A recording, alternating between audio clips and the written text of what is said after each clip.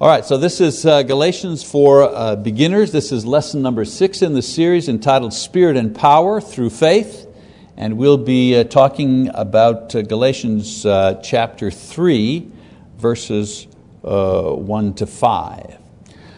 So as a way to review, in his letter to the Galatians, Paul the Apostle is restating the gospel, which he originally preached to them, and the benefits that they derive from the gospel.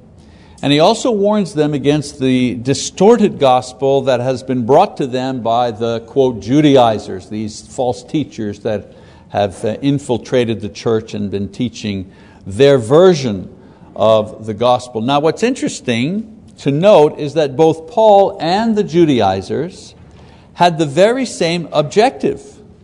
They wanted the same thing. What was different was the method. The method was different. For example, the Judaizers wanted to be perfect, to be acceptable before God, to be saved from condemnation and hell. That's what they wanted. They didn't want immorality. They didn't want those. They weren't promoting, partying. No. They were promoting how to be right with God, how to be perfect in His sight. Their method to achieve this was to obey the commands of God, beginning with circumcision until perfect, and then receiving salvation as a reward for that type of behavior. Paul, on the other hand, said that God's desire was that men be perfect and thus be saved from condemnation and hell. Same thing as the Judaizers were saying. However, his method was that through faith in Jesus Christ, one shared Jesus' perfection and was thus saved. Different method. Okay. So the thrust of Paul's argument was that in living an absolutely perfect and sinless life, and then offering that life on the cross, Jesus obeyed the law. And Jesus fulfilled all of the requirements and all of the commandments of the law. And his point in preaching the gospel was that we also become perfectly obedient to all the commandments as well, not by keeping them, because we can't, but rather by being united to the one that did by faith. And that faith expressed in repentance and in baptism. All right, so I just wanted to point out that difference between these two individuals. So this perfection, this absolute obedience, Paul calls it righteousness. Righteousness by faith is perfection granted by virtue of one's union to Jesus by faith in Him. Okay? So this is why there is salvation in no other person but Jesus. Not because God is mean. Some people, when you say that, they accuse you of being mean-spirited and narrow-minded, and you think you're the only ones going to heaven. That type of attitude. They say that's when we say that there's salvation in no one else but Jesus, but that's not the point. It's not because God is mean, will not accept sincere offers of worship from other religions who have ancient and reverent worship, and they have very elaborate religious practices. Not that He doesn't like what they're doing. There's no salvation outside of Jesus because only Jesus, no other prophet or religious figures, only Jesus fulfills the requirements of the law. And the law is universal in its condemnation. The law condemns white people, black people, Indian people, short people, tall people, all languages, all backgrounds, Native Americans. Everybody is condemned. Everybody is under God's law and subject to it. And the point is, only in Jesus can one be considered perfect and thus spared judgment. It isn't Muhammad, that took care of the requirements of the law for mankind. It isn't Buddha who did that. There are no other religious prophets or figures or leaders or thinkers or philosophers that actually fulfilled the requirements of God's law when it comes to morality. They talked about it. They attempted, quote, to live good and holy lives, pious lives, but none of them actually took care of the problem. The only access to perfection is through Jesus. That's why there's no salvation outside of Him, because there's no other way to be perfect. This is why faith, expressed in baptism, this is why it's so important. It's the point where God has ordained that one is united to Jesus in order to be saved. So, let's get away from the idea that, we have to stop being so narrow-minded. Well, proposing that Jesus is the only avenue to salvation, that's not being narrow-minded. That's simply expressing the truth that the Scriptures explain. Nobody else takes care of the problem. So this was God's way of making man perfect, and no other way was to be substituted. Now, someone will say, but why? Why this way? Why the history and the cross and the resurrection? Why all of this? Because righteousness by faith is the only method available to bring one before God in an acceptable fashion. There is no other method. We've demonstrated that no matter how hard you try, you can't be acceptable to God by doing good or by being good.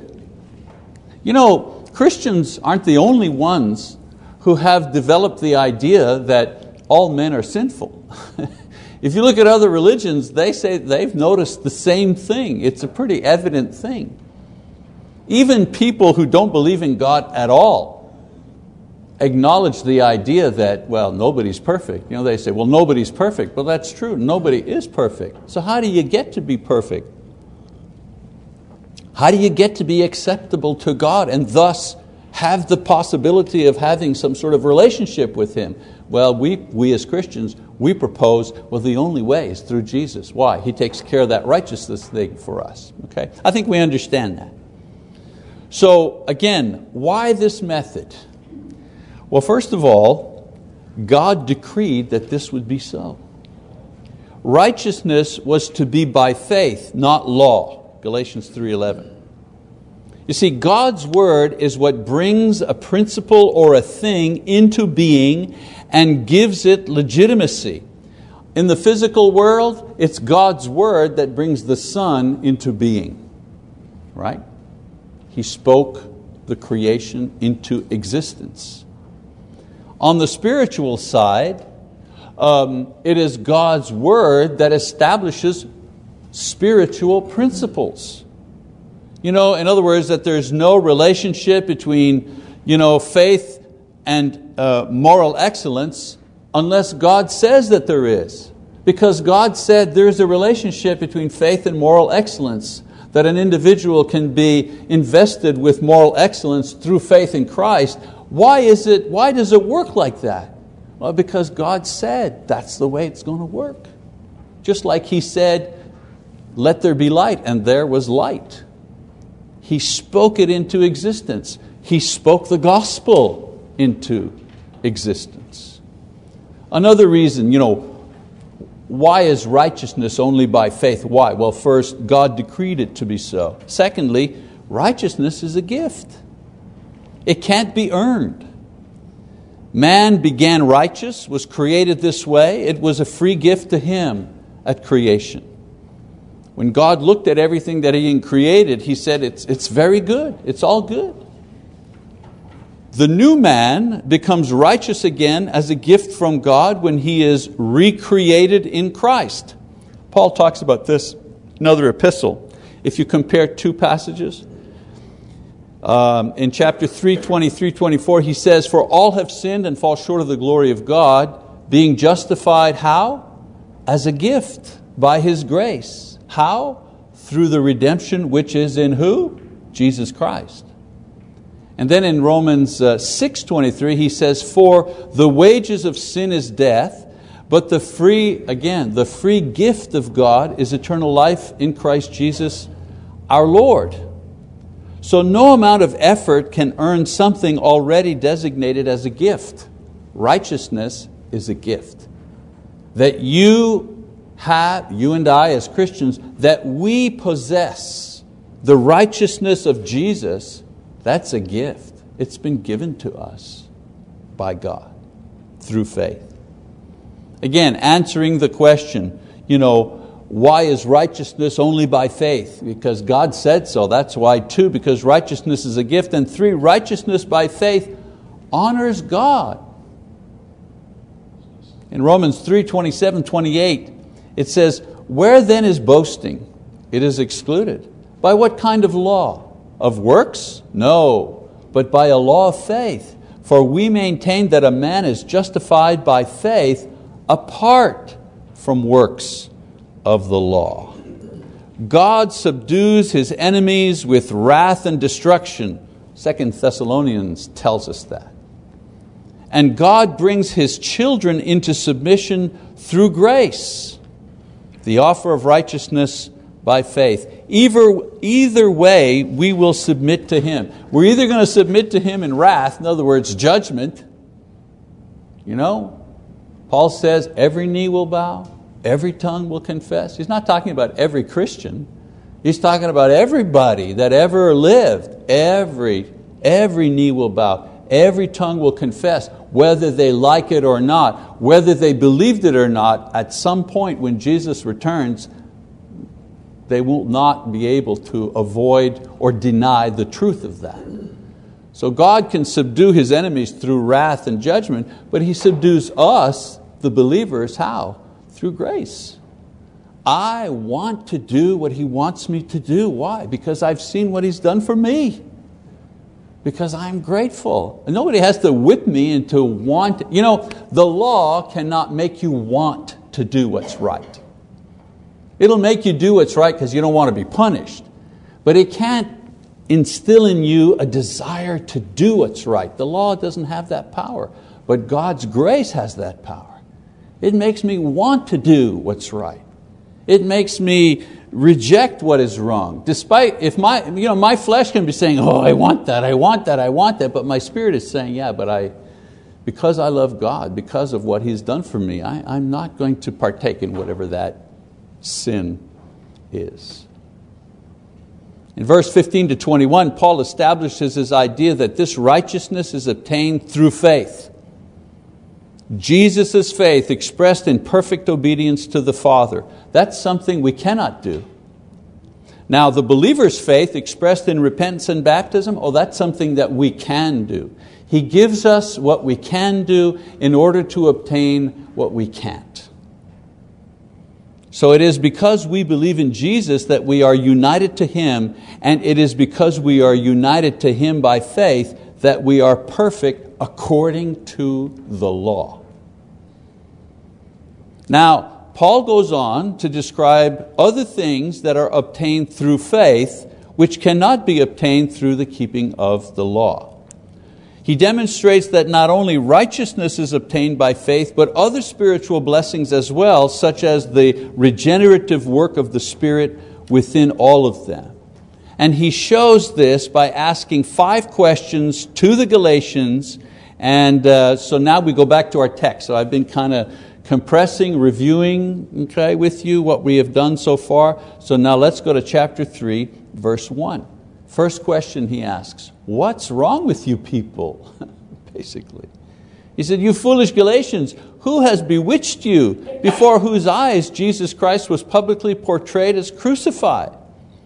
They're being foolish, they're being thoughtless in what they are doing. They're abandoning perfection through faith to try to obtain perfection through the keeping of the law. How can they even think of doing what they are doing after Christ has been so plainly and publicly presented to them? How? Well, through Paul's preaching. So the fact that Christ earned everything for them through His cross was so plainly stated and portrayed. How could they be so foolish as to disregard this? In other words, who's fooling you? What have you been drinking? Question number 2. How did you receive the Holy Spirit? He says, this is the only thing I want to find out from you. Did you receive the Spirit by the works of the law or by hearing with faith? Now they were mostly Gentiles with no previous knowledge of the, quote, the Jewish law. When they heard Paul's preaching, they responded with faith and they received the Holy Spirit. And so the Holy Spirit, if it's not received by faith, then how did they receive it? That's the question. What is it that you had to do by the law? How many commandments did you have to keep in order to get the Spirit? At what point of law keeping did you all of a sudden receive the Spirit? Because the gospel tells you that you received the Spirit when you responded to Christ in faith, expressed in repentance and baptism. Acts 2:38, repent and be baptized, every one of you, in the name of Jesus for the forgiveness of your sins, and you shall receive what? The gift of the Holy Spirit. Question number 3, what system is working in you now?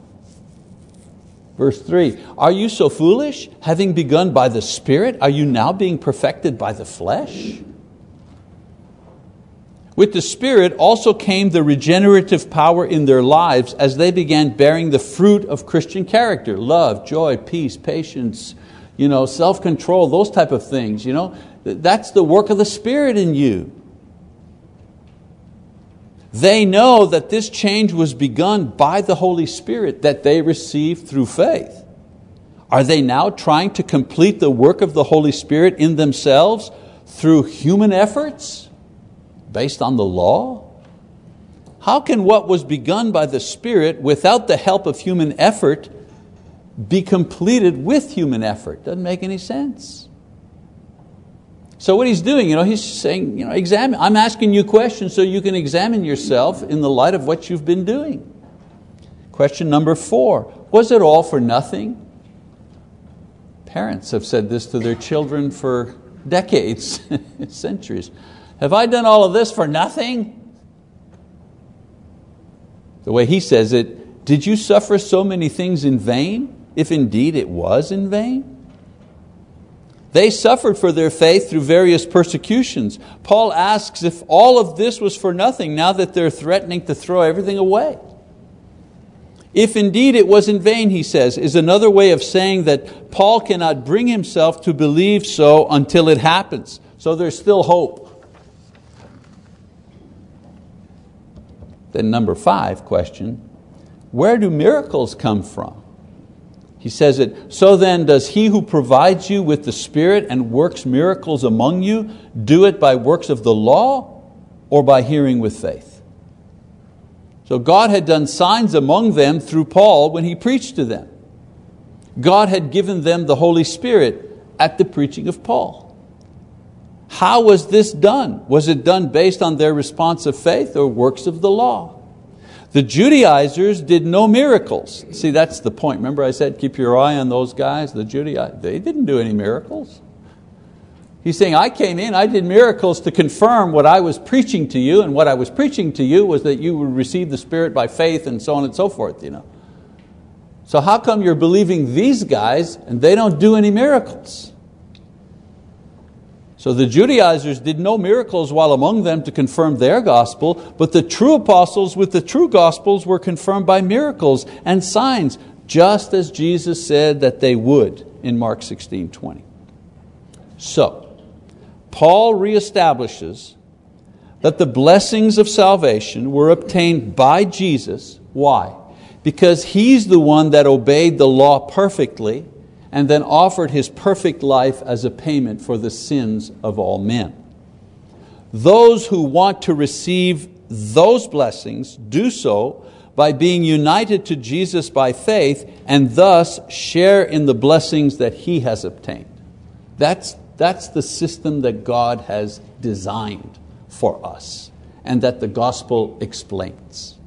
And when we say the church, we support missions, we got to get the word out, blah, blah. That's the word that we're trying to get out.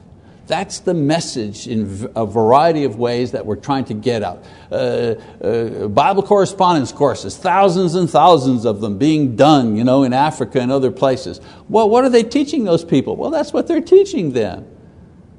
Salvation, unity with God doesn't come through magic. Here we don't have to preach that in the United States. We're not, that's not a big thing in our culture, but in other cultures, magic's very important. So they're learning, Bible talk, obviously, more geared towards a Western mindset. And every time you invite a friend to church, ultimately they're going to hear this message. So far, he's mentioned two of the blessings of salvation: righteousness, being right with God, and the Holy Spirit. And both are received freely as one is united to Jesus by faith, not by keeping the law. So Paul reminds the Galatians how they originally received these blessings to prevent them from throwing them all away. So there's some practical lessons here. I'm just going to share one with you. And it's this: if I am already perfect in God's eyes, why do I struggle to avoid disobedience? Why do I make efforts to do good works? I'm already saved. It's a lock.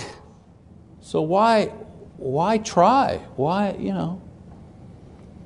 Both the Judaizers and Paul struggled against sin, and they both made human efforts to do good. The difference was why they did it. The Judaizers did it in order to be perfect, in order to be right with God. Paul said that whatever good he did was prompted by the Spirit within him and carried out as an act of faith to glorify God, because God had already saved them through Christ. We say that baptism is an expression of faith, and that's what it is. But you know what? Every time I say no to a temptation, to speak ugly to someone who's getting on my nerves, or to tell the absolute truth when that truth will perhaps cost me something, the effort to resist those things. Why do I do those? Not so I can be more perfect, to guarantee that I get into heaven. I'm already getting into heaven. I do that because between me and God, it's my way of saying to God, I believe. Even if the person in front of me has no idea why I'm making an effort to kind of be kind to that person and not get ugly with them, even though they're getting on my nerve. I'm trying to act like a Christian. I'm not trying to impress them. I'm trying to say to God, I'm making the effort because I really do believe. And if in some way this effort that I'm making to demonstrate my faith is pleasing to you, then I've succeeded. Then I'm thankful. I'm happy. And so the Christian does what he does to glorify God and to lift up Christ, and his faith that saves him is evident in this. So those who make no effort to serve God, to deny sin, to confess Christ, they demonstrate that they have no faith, and thus they're separated from Jesus and salvation. Well, it's evident in them as well. What saves us is not our talent. Our talent is a gift from God. What saves us is faith, and what continues to save us is faith, despite the struggles that we're having. Okay, we're going to stop there because there's another section that starts, and I want to have a full class time to tackle the next section.